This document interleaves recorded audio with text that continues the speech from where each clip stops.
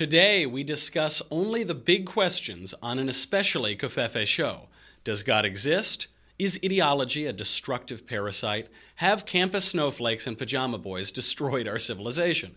Dr. Jordan B. Peterson will be here to explain the world. Then, Zoe Rachel, Amanda Prestigiacomo, and Jacob Airy join the panel of deplorables to talk Trump's surprise Obamacare smackdown and an American family freed after being held hostage by the Taliban for 5 years. Finally, the mailbag.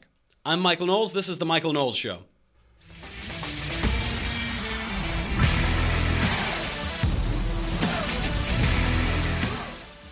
I cannot wait to bring on Dr. Jordan Peterson. I'm extremely excited for this show.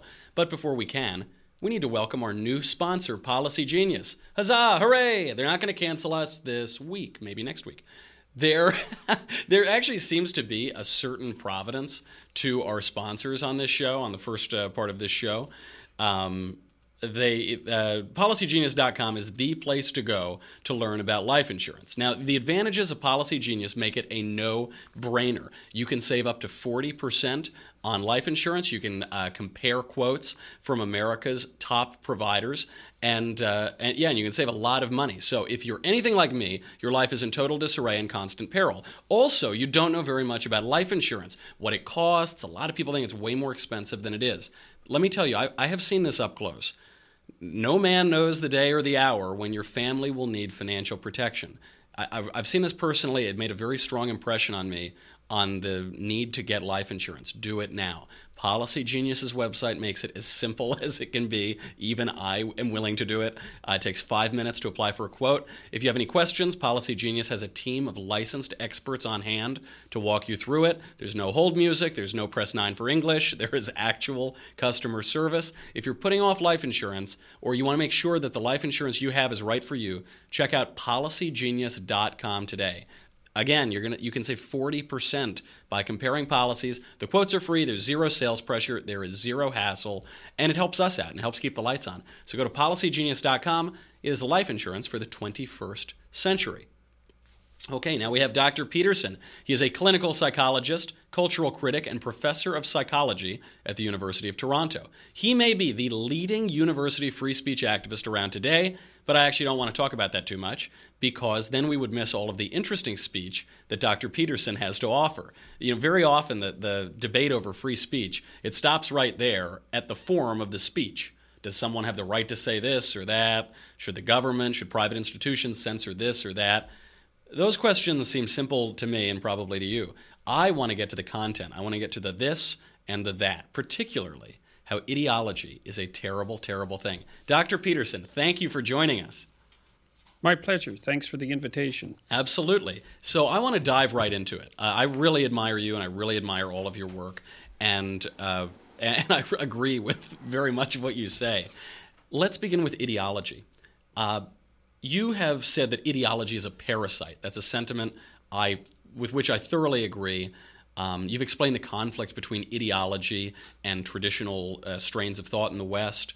I think most people, even on the right, even conservatives, would find that statement startling. What is so bad about ideology? Well, it provides a one-size-fits-all answer to every question. And there's a variety of problems with that. I mean, and it's a one-sided, biased one-size-fits-all answer, and the bias depends on your particular ideological stance. In some ways, biases themselves aren't as bad as you might think because they're not that distinguishable from heuristics, which are simplifications that you need to operate in the world. I mean, we can't operate in the world as in considering it in all of its complexity. We have to simplify it. But there's dangers in the simplifications, and then there's dangers in a consistently biased simplification. And ideologies are consistently biased simplifications. Now, they're right sometimes. So see, part of the reason that the Western democratic systems work is because they allow people who have specified biases to compete in an open market of biases. A That's liberal essentially what an exchange election of ideas. is. Exactly. So, sometimes the right is right. Sometimes the extreme right is right. Sometimes the left is right, so to speak, and sometimes the extreme left is right. The extremes aren't correct, let's say, very often. Well, certainly not the extreme left, yeah. Well, sorry, go ahead.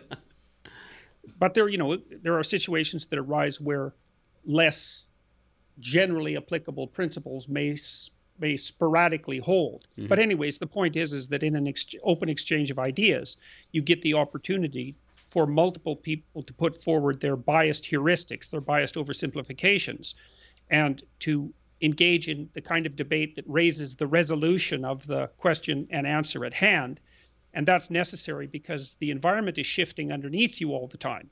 And so what was right yesterday, what was correct yesterday, isn't necessarily correct today. And so you have to continually engage in negotiation and discussion to stay in the middle, let's say, in the correct place. Yeah, not to formalize too much, not to abridge too much. And you bring up there are ideologies on the right. We see them, they change, some pop up, some fall out of fashion.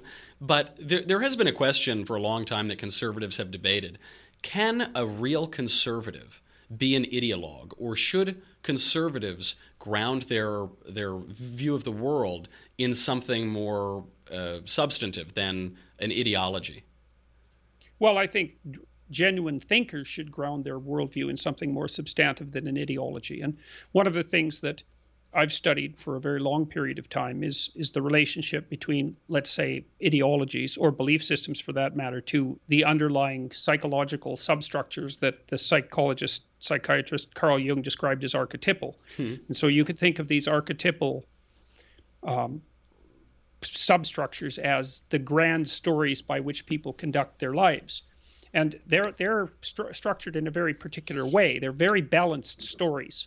So, for example, in a typical, properly constructed archetypal narrative, you have a representation of nature or chaos or the unknown. Those are symbolic categories that are quite similar. They sort of represent what exists beyond the safety of the campfire and the town and the city and familiar territory. You could think about it as the archetype of unexplored territory. Mm-hmm. And it's negative and positive at the same time. It's negative because you better watch your step when you aren't where you think you are, because you'll die if you're not careful. Right. And that's the negative element. And so nature can be a vicious, brutal force. And everyone who's alive and thinks knows that. But by the same token, it's also the place, the unknown, and nature is the place that you can go and explore and find new and wonderful things. And go west, young man. Exactly. That's exactly. Well, and that's an interesting one to bring up, because we'll return to that. We'll return to that because there's a counter narrative to that. So nature has its positive and negative element. It's often represented with feminine symbols, by the way, Mother Nature, let's say. And then culture has the same structure. There's like the tyrannical king and the benevolent king. And the tyrannical king is the part of culture that crushes you and destroys you and mangles you and forces you to be a cog in a wheel. And the benevolent part is the part that educates you and disciplines you and shelters you and teaches you to speak and imbues you with all the facets and traits that a civilized person would have. And again, a story that doesn't involve both of those forces is incomplete, even though they're contradictory. Of course. And then on top of that is the individual. And in an archetypal story, the individual has a heroic element and an adversarial element. And so in Christianity, that's represented by the, say, eternal conflict between Christ and Satan, if you're thinking about it psychologically. It's reflected in the story of Cain and Abel as well, and in typical hostile brother stories, very common narrative tropes. And so a comprehensive view of the world offers a representation of all of those elements. Whereas an ideology, what an ideology does is slice that representation into a partial formulation. So, for example, when feminists talk about the patriarchy, they essentially assume that the social world is only a negative force. It's only tyrannical. Mm-hmm. Well, it is tyrannical, but it's not only tyrannical, right? And that's a very, very important distinction. We cannot force an only tyrannical patriarchy on them. That's right. That's exactly it. There's too much pushback, right? And I mean, to think about the social structures in the West as fundamentally tyrannical means that you're either, well, ideologically possessed to the degree that's almost incomprehensible, or that you know absolutely nothing whatsoever about history or the current world, for that matter. And those may not be mutually exclusive. You may be ideologically possessed and ignorant. Right. Well, and you said go west, young man. Okay, so let me unravel that a bit. So that's the frontier narrative. So the frontier narrative is untamed nature, positive culture, positive individual. So it's the heroic individual spreading the benefits of benevolent culture into the wild, untamed wilderness. Okay, so that's an ideology, and it's a powerful one because it draws on these underlying archetypal symbolic themes that are deeply motivational, meaningful to people. But the counter narrative emerged to that. Let's say that was the narrative that settled the United States. Okay, but the counter narrative emerged, and that's the environmental narrative. The environmental narrative is benevolent nature, toxic culture, adversarial individual. So this essential ideological environmental narrative is terrible human beings that are a cancer on the planet are spreading their toxic patriarchy and raping Mother Nature. And I think it's no coincidence, by the way, that the environmental movement as we see it today really sprung up in the 90s in the wake of the fall of communism. There was the major ideology of the left that crumbled before our eyes, and now this new ideology of environmentalism seems to have largely taken its position of prominence. Well, see, okay, so Perhaps that's an interesting observation. No, I don't disagree. I don't disagree. And I think it's actually one of the things that really pollutes the argument about environmental sustainability. Like obviously exploiting the planet, let's say, in a way that produces unsustainable externalized costs is a bad idea. Clearly. Now, the time frame matters, but it's clearly a bad idea. The problem is that it's almost impossible to engage in a discussion about environmental sustainability without also simultaneously engaging in a discussion that's anti-capitalist. And so for me, as soon as an environmentalist becomes anti-capitalist, then I can't trust them as an environmentalist because I don't know if their environmentalism, it usually is a cover for their neo-Marxism or another ideology. That's precisely right. It just pollutes the damn problem. And it's really a bad, well, because Pun intended. You can make a very strong case for a conservative environmentalism. Conservatism, sure. Yeah, the word is right there. Exactly. And the conservatives, part of the conservative ethos is try not to do anything too stupid. Whereas you could say that the liberal ethos is try actively to improve things, and that's great if you're act as stupidly as you may, yeah. Well, in order to do it. Well, the problem is that on the liberal end of things, and this is a temperamental problem, is that many ideas that are designed to generate solutions to problems actually generate more problems, right? And so an informed conservative says something like, well, yeah, there's a problem there, but let's not get ahead of ourselves and presume that we actually know how to fix it in a way that won't just make it worse. Right. And for me, like I'm kind of temperamentally predisposed to be more on the liberal left end of things from a personality perspective, because I'm high in a trait called openness, which is a good predictor of say, liberalism and more left-wing thinking, although I'm also high in conscientiousness, which is a good predictor of more right-wing thinking. But what really convinced me to become more of a traditionalist, I would say, was this realization of unintended consequences, is that it's very, very difficult to make alterations to a complex system in a manner that doesn't make the system function worse instead of better.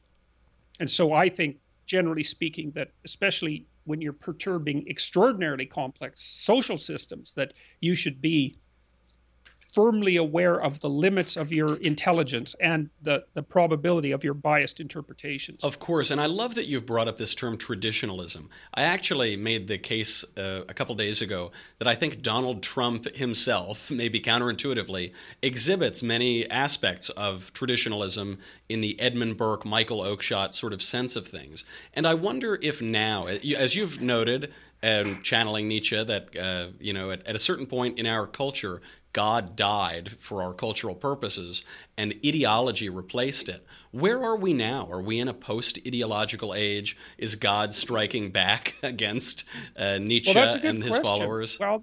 Well, the thing is, one of the things that's really necessary to note about Nietzsche is that when he made the pronouncement that God was dead, it was by no means triumphant. Of course, yeah. So because people misunderstand that a lot. Oh, definitely. The full phrase is I'm paraphrasing, but the full phrase is something like, God is dead, we have killed him, and we'll never find enough water to wash away the blood. Right. And that was associated with thoughts he had at the same time, that the consequence of the death of this traditional value structure, and the idea of a transcendent moral structure and ultimate moral responsibility, would be replaced by two things. One would be a kind of hopeless nihilism, and the other would be a swing, especially into leftist totalitarianism, which he directly predicted, as did Dostoevsky, although that wasn't the only logical totalitarian outcome. Of course. So, I mean, he had that nailed. It's actually one of the most amazing prescient predictions that I've ever encountered. And do you, in any way, do you find a link between that nihilism that came out of the death of God and left-wing totalitarianism and these campus snowflakes and the Peter Pan syndrome and the pajama boys, this apathetic, malaise, whiny, bratty culture that we're seeing among a perfectly luxurious, young, healthy, wealthy generation? Well, you need a direction, right? And without that, you're bereft certainly of positive emotion, but you're also hyper anxious. You know, that's the thing that's kind of odd about having direction and responsibility, is that it gives meaning to your life, because it helps you understand how the small things you do every day are related to crucial and important goals. Without that, it's very, very difficult to orient yourself in the world. And Dr. Peterson, I'm sorry, go ahead. Well, it also makes you anxious because there's no limits, eh? And people say, especially people who are high in openness and low in conscientiousness, so they're the liberal left types, they say, well, limits are only constraining. It's like, no, limits aren't only constraining. Like fences keep snakes out, right, as well as keeping you in. You know, a good example, walls can work, yes. Yes, well, exactly. And, you know, the funny thing, too, about the radicals on campuses is that they just have no conception of how many walls are protecting them. Of course. Like they're inside a wall, often actually a literal wall, because many of the campuses are walled. And then they're inside, those walls are inside the city, and the city is inside the state, and the state is inside the government. The government is protected by the military. And there's just... And that's all governed by tradition. There's just wall after wall after wall. And they say, well, I don't see any danger. What's with all the restrictions? It's like, well, yeah, you don't see any danger. You know, you remember in the Lord of the Rings, you may remember this or you may not, the hobbits, you know, they're these little people who are sort of self-satisfied and smug and naive and completely ignorant about the surrounding world. And of course, there's evil gathering all around them, which is the archetypal state of mankind. And they're protected by the Striders, one of them whom is Aragorn. Mm-hmm. And they are the descendants of ancient kings. And they patrol the boundaries and keep the hobbits safe. And the hobbits know about them, but they just think they're despicable tramps. So it's brilliant because we are protected by the descendants of ancient kings. Of course. That's what our traditions are. And people who casually violate a tradition have no idea what's behind the wall. They have no idea. They lack a sense of history, and they certainly lack a sense of human fallibility and malevolence. And I must note, you've brought up Tolkien, and I don't want to allow the early brief discussion of Christianity go totally without further discussion. You, in your description of ideology and your description of traditionalism, of symbols, of the symbolized, of the logos as transcendent and divine, if I didn't know any better, I would guess that you were a Catholic. You sound an awful lot like a Catholic, and I wanted to know if you had any thoughts about that description, and if you are not yet a Catholic... Tell, you know. Oh, well, if you aren't yet a Catholic, can I be your godfather eventually when you do? Orthodox, I've been contacted by a number of Orthodox Jews who think that I'm pretty much an Orthodox Jew, and a lot of Orthodox Christians who think that I'm pretty much an Orthodox Christian, and also a number of Mormons who think, who were they? Jehovah's Witnesses. I can't remember. Yeah. No, it wasn't Jehovah's Witnesses. I don't remember. Scientologists. But it's been funny. It's because I've been contacted by people from a lot of different denominations, and they've said the same thing, which is that I'm putting the finger on what they believe is at the core of their belief system. But you know, and I've been looking at this primarily from a psychological perspective. Like, I'm not denying or even commenting on the underlying metaphysical realities. You know. Right. Technically speaking, because it's sort of outside of my domain of competence. I'm not denying their existence or making a case for their existence in my public presentations. But one thing I have discovered is that there's something really fundamentally important about the idea of the logos, you know, because the logos is the idea that the individual is the soul of the individual, and the value of that soul transcends the value of the state. Mm-hmm. And that's an amazing proposition. I think that's the central Western proposition, is that the state itself has no final dominion over the individual. Certainly right. And We may appeal to heaven, as General Washington once put on a flag. So, and the reason that that's so psychologically significant, as far as I'm concerned, is that the state, and this has been realized by a number of cultures in a variety of different ways, the state has a tendency to become too static, right? And state and static are obviously the same word. And without the dynamic consciousness of the individual continually transforming and expanding the boundaries of the state collapses into a type of totalitarian rigidity, and then everyone dies. So if you don't keep the state subservient in some sense to the free consciousness, and that's the moral consciousness of the dedicated citizen, then everything goes to hell, and very, very rapidly, and almost literally. Because I mean, if you look at places like, Stalinist Soviet Union, and especially in the 1930s, and Mao's China and Cambodia, and these places where these totalitarian systems got the upper hand, I mean, to describe them as hellish is an understatement, I would say. It's a world of lies. It's a world of lies that wreaks havoc in hell. Well, that's the other thing that's so interesting, is that the really informed commentators on those totalitarian states have drawn a very direct causal path between the proclivity of the individual citizen to falsify their own experience, so to lie by commission and omission, and the emergence of these totalitarian states. So what they essentially make isn't an economic case or a political case. They make a psychological and ethical case. And that's especially well documented. Well, Viktor Frankl does a pretty good job of that in Man's Search for Meaning. And Václav Havel made the same sort of connection. So did Gandhi. But I think it's been best laid out, well, partly by Tolstoy, who was a huge influence on Gandhi, but most particularly, I would say, by Solzhenitsyn in his documentations of the Gulag Archipelago. Like his entire 1,700-page case is that the reason that the totalitarian state got the upper hand in the Soviet Union was fundamentally because too many citizens decided that it was in their best short-term interest to lie about everything, including their own suffering. Right, to lie to themselves. I think you put it one way. I may have read this from you or from someone else, that to the utopian, suffering is heresy. The acknowledgement of suffering is heresy. I know that's a really great definition of hell. Hell is the place where you're in pain and you're punished for admitting it. Yeah, you can't even admit it to yourself. Of course. And that there is, we have all these discussions about which pronouns we should use, which bathrooms people can use, and they seem to be really highly politicized for precisely this purpose. They say it's trivial, it doesn't matter, it's just a little lie that we're telling each other. What's the big deal? But that is the big deal. When we live in enough lies, when we lie even about our own suffering, you end up in a totalitarian state. Well, and you're the totalitarian. And you are, that's precisely right. You are the oppressor, right? See, I mean, one of the things that Solzhenitsyn documents in the Gulag Archipelago is his realization that he was his own tyrant. And it's so fascinating because he wrote the Gulag Archipelago when he was in the prison camps, and he basically memorized the book. And that's, to memorize a 1,700-page book is really something that is inconceivable, especially a book like that. Right.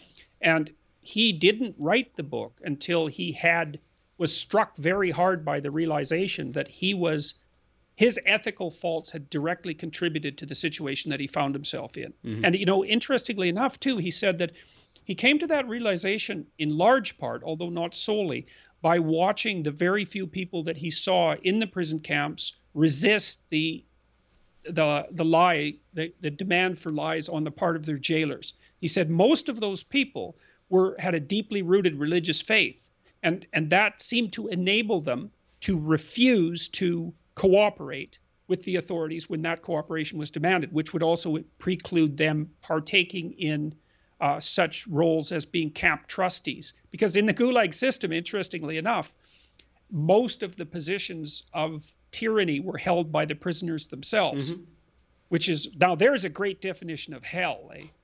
Hell is a prison where all the prison guards are prisoners. That's precisely right. Which actually, I suppose, is the Christian definition of hell, certainly Milton's definition of hell. This does bring up another point, which is If we are to look at the man in the mirror and take responsibility for ourselves and recognize that much of our suffering and our oppression it comes from within and our own ethical failures, then I have to ask, this has been a meme going around the internet for a long time, do I really have to clean up my room? Well, you don't have to, but you have to suffer the consequences. That's not right. I mean, it's not a great alternative. Well, that's the thing, is that it's in many situations in life, you get to pick your poison, right? And that's really worthwhile knowing, because it isn't that there's a pathway that you can take that's going to make your life, well, let's call it simple and happy, because life, whatever life is, it's not simple and happy. It's certainly not those things, right? No, it's complex and tragic, and you can ennoble that with a certain mode of being, and that mode of being has to be associated with a willingness to abide by the truth. And like, I don't even really think about these things as ethical commandments in some sense. And it's something that's also struck me as I've become more and more familiar with biblical writings, is that most of the time they're simple statements of fact. So imagine, reality has a structure. It's complex, and you can tell it has a structure because it punishes you very badly when you do some things you shouldn't do. Like, toddlers learn very rapidly not to stand up underneath tables when they're first learning to walk. Right? Don't touch the burner on the stove. Well, right? Exactly. And the table is always hard, and the burner always burns. And so you can learn to avoid those things because they're cut and dried. They're walls. But no, unfortunately, I've lost my train of thought. That's fine. When I imagine the suffering of every time I push the burner, that also makes me lose it as well. I would like to I'm sorry, go ahead. Yes, okay. Well, the thing is that those elements of suffering are built into the structure of the world. The structure of the world is real. And the problem with lying is that you replace accurate perception of the structure of the world with a wish, an arrogant wish. Like, the wish is that you could have things the way that you want them. But on my terms. Arrogant part, that's exactly it. The arrogant part is on my terms, and I'll get away with it. And it's such an absurd proposition, because the probability that you can bend the structure of reality in your favor without it having it snap back and hit you in the face, which is, I suppose, in some sense, a definition of God in a perverse way, it's zero. Right. Like, in my clinical practice, and I swear that this is the case, and I would say also in my private life, observing people over long periods of time, I have never seen anyone get away with anything. It always comes back to haunt them in one form or another, and they may not realize or understand the causal connections. Sometimes that's what psychotherapy is about, but the causal connections are there, and that's the sort of thing that Solzhenitsyn detailed in the Gulag Archipelago. Now, it's so weird, because he was a victim of Hitler, because he was on the front lines, and then he was a victim of Stalin. And I mean, if you want to make a case for being a victim, he had a rough go of it. Man. That's for sure. Right. But instead, he decided that he was going to take the responsibility on himself, and become one of the greatest men of the century. Right. Well, that's the thing that's so incomprehensible, is that book there was a few death blows to the integrity of the communist system, but from an articulated and verbal perspective, an intellectual perspective, nothing topped the Gulag Archipelago. It took the substructure out from underneath any moral claim that communism had. Just a glimpse of reality does it. I know I said that was the last question, but I actually have one more. This is a very practical question. For young people or people who are wandering around in these shallow ideologies and this sort of nihilism, living in lies, whatever you want to call it, what advice would you give to them?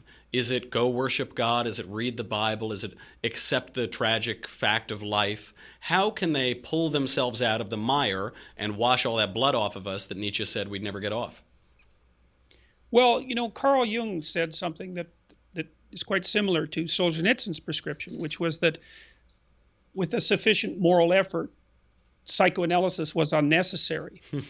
I would say that the best advice that I might give to people is that they try to stop saying things that make them weak, which is a variant of trying to learn not to lie. Because if you pay attention, Nietzsche said, "Who among us has never sacrificed himself for the sake of his good name?" And what he meant by that was, well, you're in a social circumstance and you act in a manner that's different than how you actually feel, or you refuse to put forward your viewpoint, or you can't, or, you falsify yourself. And some of that, is akin to being socialized, let's say. But put that aside. I'm thinking about the falsification part. It's like, if you watch yourself very carefully, if you watch what you say, and I would include your nonverbal behavior in that category, you'll see that certain things that you say put solid ground under your feet, and certain things turn the ground that you're standing on into quicksand. And you can feel that in an embodied sense. It's something Carl Rogers, who's a great psychologist, realized quite, I guess, probably in the 50s or the 40s, and that there was an embodied sense. And in some sense, that would be equivalent to the voice of conscience. And so when you're betraying yourself, when you're weakening yourself. And if you start to pay attention to that, you can learn to stop doing that. Like, it's interesting because I was just reading Socrates' Apology, which is the description of the trial that eventually ended in his death, and his reaction to that, his heroic reaction to that. And he talked about the thing that differentiated him from other people. And he said, well, he had this internal voice, which he called a daemon, which obviously is related to the word demon, but it wasn't that. It's an internal spirit, an internal voice. And he always listened to it. And it never told him what to do, but it told him what not to do. And so if the internal voice objected to something he was doing or saying, he would stop. He would stop doing it. He would stop doing it. He'd reformulate it. And so the reason he didn't defend himself at his trial, interestingly enough, is because his internal voice, and leave, because really they just wanted him to get the hell out of Athens because he was a troublemaker. So they warned him long ahead that he was going to be tried and found guilty, essentially. And his friends told him to leave, and he went and consulted his daemon, and it said, no, don't leave. And he thought, like, well, what the hell? Like, what do you mean, now? Don't leave? Yeah, exactly. And then he thought it through, and he thought, well, he was getting very old, and maybe the gods had granted him the opportunity to step out of life gracefully and put his affairs in order, and so on. I mean, you can think about it as a rationalization, but it was Socrates that we're talking about, so I wouldn't do that too quickly. Of course. But I must say, my internal voice is telling me not to end this interview for several more hours because it is just so illuminating, and I could talk to you all day long. But unfortunately, the voice of Ben Shapiro in the next room saying that we need to close off the show is the one that writes my check. So unfortunately, we'll have to end it here. Dr. Peterson, thank you so much for coming on. This has been a wonderful discussion, and I hope that we can have you back. Thanks a lot for the invitation and for the discussion. Absolutely. Much appreciated. Make sure, to everyone who's watching, you go to YouTube and watch every one of Dr. Peterson's videos and listen to his show. It's really, really excellent. Some of the best commentary out there. And we have a whole panel of deplorables, and we have the mailbag. There is so much more for you all to see, but you can't see it unless you go to thedailywire.com. I know what you're thinking. You are thinking, I want to watch this on Facebook. I want to watch this on YouTube. Well, it's $10 a month, $100 a year. You get me, you get the Andrew Klavan Show, you get the Ben Shapiro Show, yeah. But look at this. Look at what you get. You get the Leftist Tears tumbler. This is actually the tumbler out of which Socrates drank the hemlock. The hemlock was those leftist tears. They couldn't take all of his truth bombs, so he drank it like a courageous man. This is the finest vessel for leftist tears out there. You have to go over right now, and we will be right back.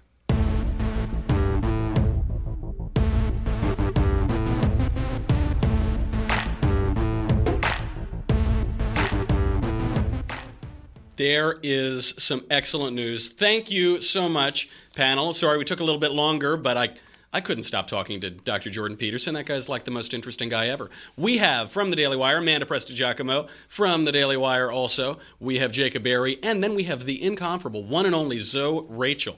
Let's get right into the news.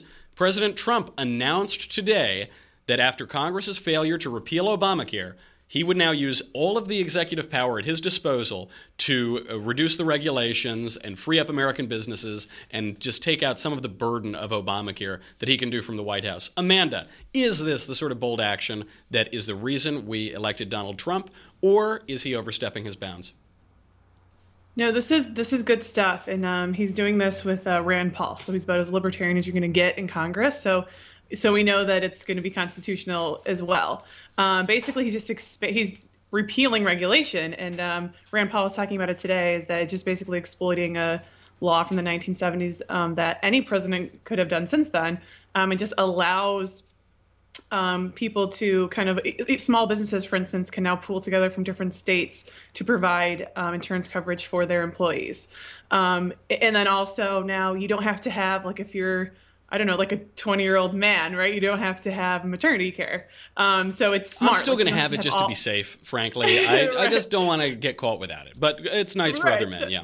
Riskier guys. So it's great. It's great. They just repeal, like, I would just keep repealing as much as they can. Of course, Congress is terrible, so it's kind of like led to this. But anything with Rand Paul involved, it's going to be pretty decent. It's going to be pulling back a regulation, and it's going to be constitutional. So this is good stuff. I love it. Jacob, what do you think? Is this executive order going to accomplish anything? Some executive orders haven't accomplished that much. Amanda's pretty bullish on here. What do you think? I agree with Amanda. I think it does accomplish a lot. I noticed that all of a sudden the Rand Paul haters on the Trump train are very silent about this. That they're very on board and excited about it. And I think it does. If Obama used his executive orders to expand Obamacare, I think it's personally reasonable to say, hey, President Trump, you can use the power of the pen to dismantle Obamacare. I don't see a problem with this, and I think it'll help Republicans get in gear finally. Mm-hmm. And President Trump, he has a pen and a phone, a huge pen and a huge phone. So why won't Congress act? Why are they going to give President Trump all of the credit for repealing all these terrible Obamacare regulations? Oh, man, there's a little bit of an ego trip involved, and a little power trip involved. But I think what would be really cool is if they get that wall built and then go ahead and Trump can have his, like, healthcare plan. He can contract like a bunch of graffiti artists and then just go ahead and like graffiti like his healthcare plan on the wall, and I think it would make both of which digestible to the public at large. And that's subtlety in the age of Trump, just the largest physical structures in human history with just gigantic words written across them. I believe it. On another strange news story, an American woman and her Canadian husband, who were held hostage by militants by the Taliban in Afghanistan for 5 years, have been freed along with their children. And we worked with Afghanistan and Pakistan on this. Zoe, this does raise one question. What the hell were these people doing in Pakistan and Afghanistan? With their young children, the woman was pregnant. Like I said, man, I don't know. I hear it's really nice there this time. The honeymoon is good. Family vacation. Good. Yeah. Don't you want to go? Don't you? Well, I got a week between Christmas and New Year. I will say all that blank book money is gone. So if Bora Bora is out, you don't want to miss it there for Christmas. Yeah.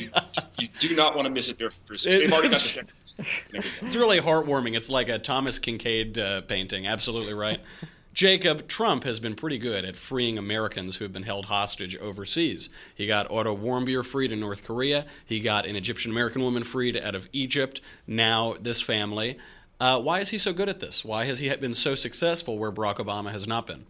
Well, I think it's because Trump says what he means. It's not like President Obama, or I should say former President Obama, where he was like a helicopter parent. I'm going to give you to the count of 3. 1, 2, 1, 2, over and over again. Trump just goes 1, 2, 3, bam, and it's done. And 1, 3, boom. Exactly. And so I think in this case, they realize that he's serious. That they want to. I mean, that Moab bomb dropped on ISIS. That the world heard that, and I think that was one of his greatest plays. Because now, when he says, "You better let this person go," the country listens, and they get out. And he uses it to his advantage. He plays a little crazier than I think he is, and clearly it's to his advantage. People do wonder if the guy's out of his mind. Amanda, President Trump claimed after this that America is, quote, finally being respected again. Is that true? Is that a fair assessment?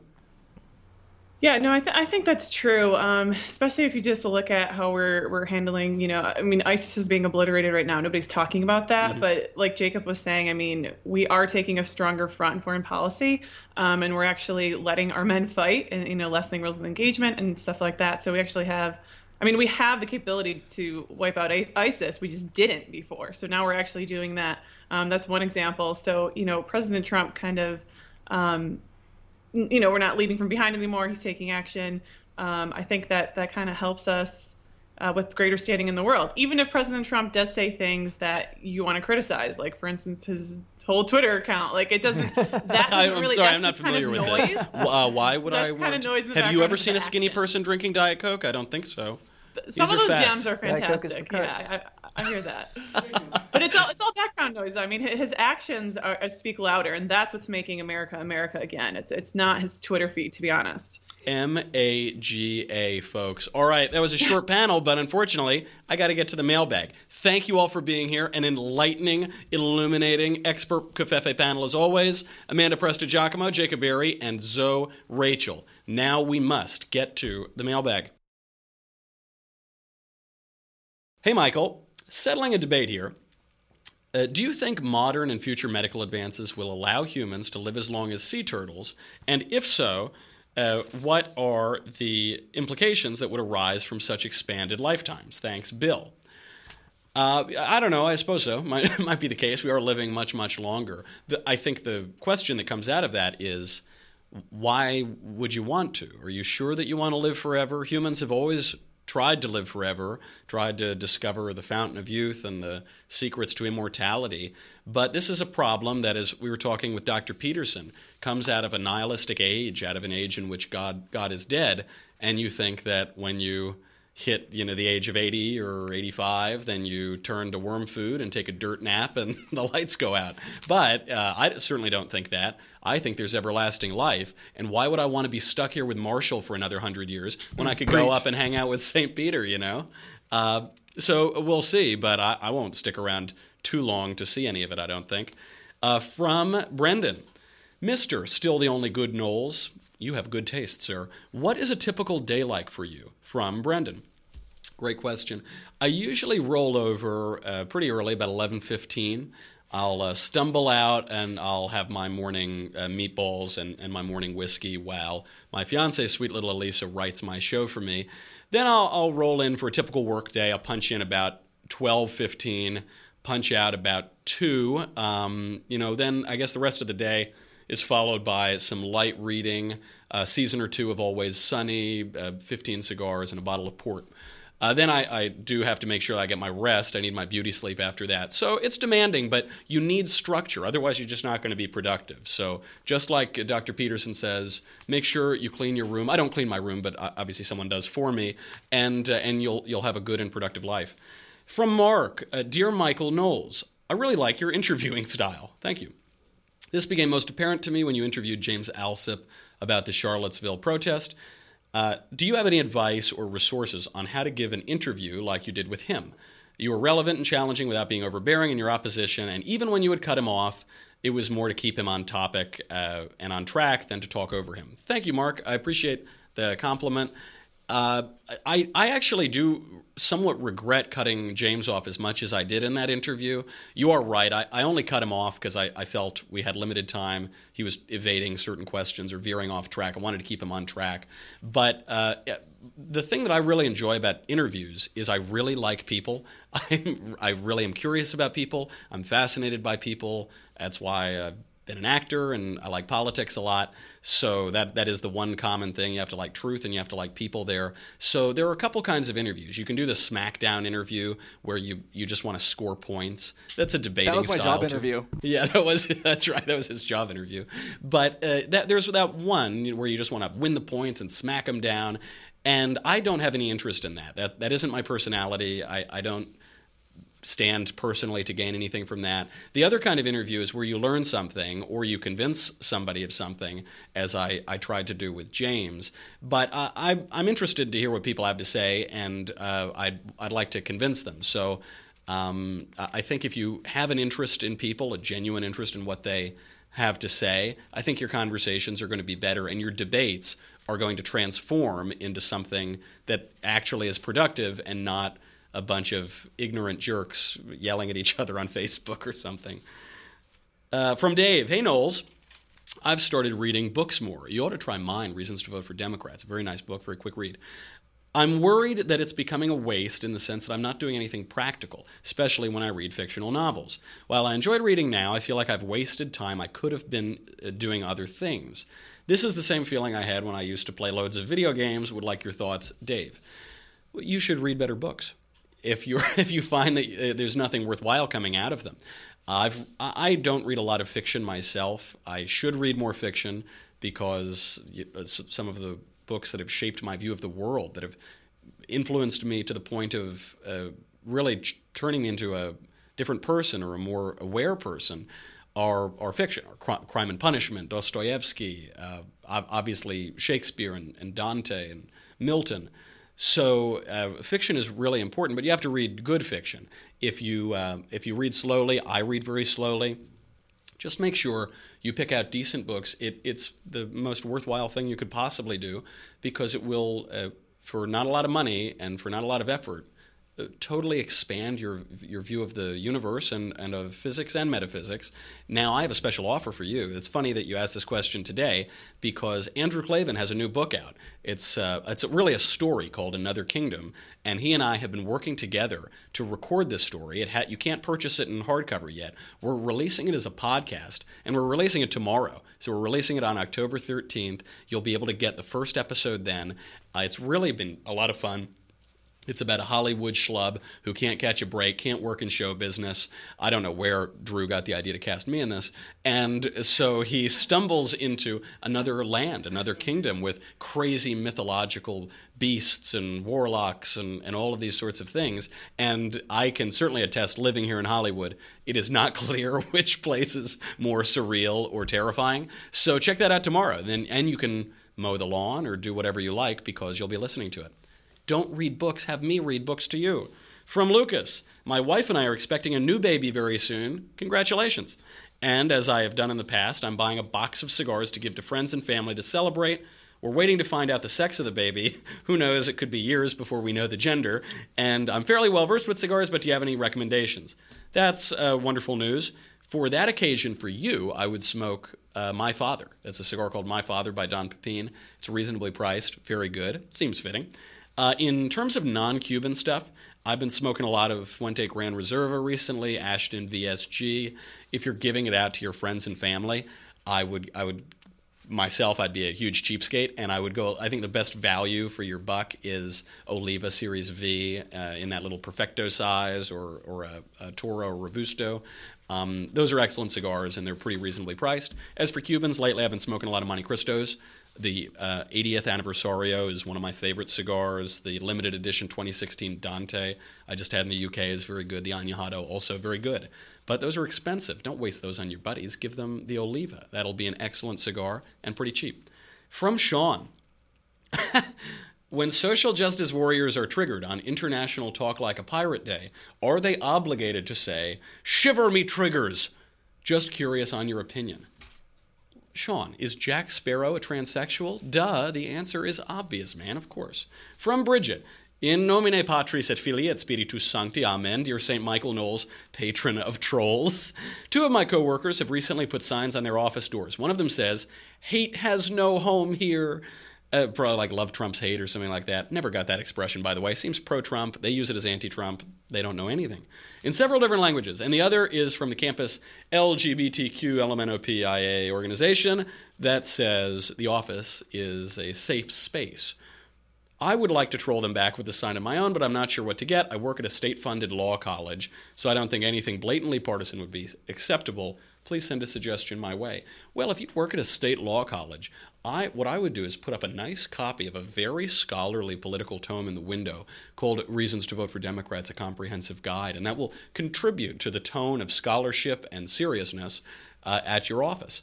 But in general, though, you got to do something. I don't have the answer for you right now, but this is not the time to be timid. This is not the time to let these guys run over you. We are winning the culture right now. Conservatives are winning the culture for the first time in my life, for the first time in a very long time. Don't give them an inch. Don't give them 1 inch. Don't give them one little lie. Just as Jordan Peterson said, don't give them anything, because pretty soon one lie turns into a million. You'll be living in lies. Hit them back. We are winning despite the constant negative press. Go Fefe. Absolutely keep going, and I look forward to seeing what you come up with. Okay, we've got to make sure that you tune in for the conversation. That is going to be next week. It's going to be the Andrew Klavan conversation. You can only submit questions and have your questions answered if you subscribe to the Daily Wire. So everybody can watch it. It's going to be broadcast everywhere, Facebook, YouTube. It's going to be October 17th. Anybody can watch it, but only subscribers can have their questions answered. Drew is just for an hour. He's going to go through all of the questions. So have the pearls of wisdom from the supreme leader of the multiverse be dispensed upon you, and tune in for the conversation and subscribe before then so you can get your questions answered. Also, speaking of the ruler of the multiverse, Another Kingdom comes out tomorrow. That's that book that Drew and I have been working on. He wrote everything. I perform it. It's going to be out somewhere tomorrow. I'll post the link to my Twitter, Michael J. Knowles, and to Drew's as well, and our Facebook pages. But it's finally the cure for the Klavanless weekend. There may be a chance that there will not be chaos or mayhem on this weekend for the first since Andrew Klavan started going away. So make sure you tune in for that.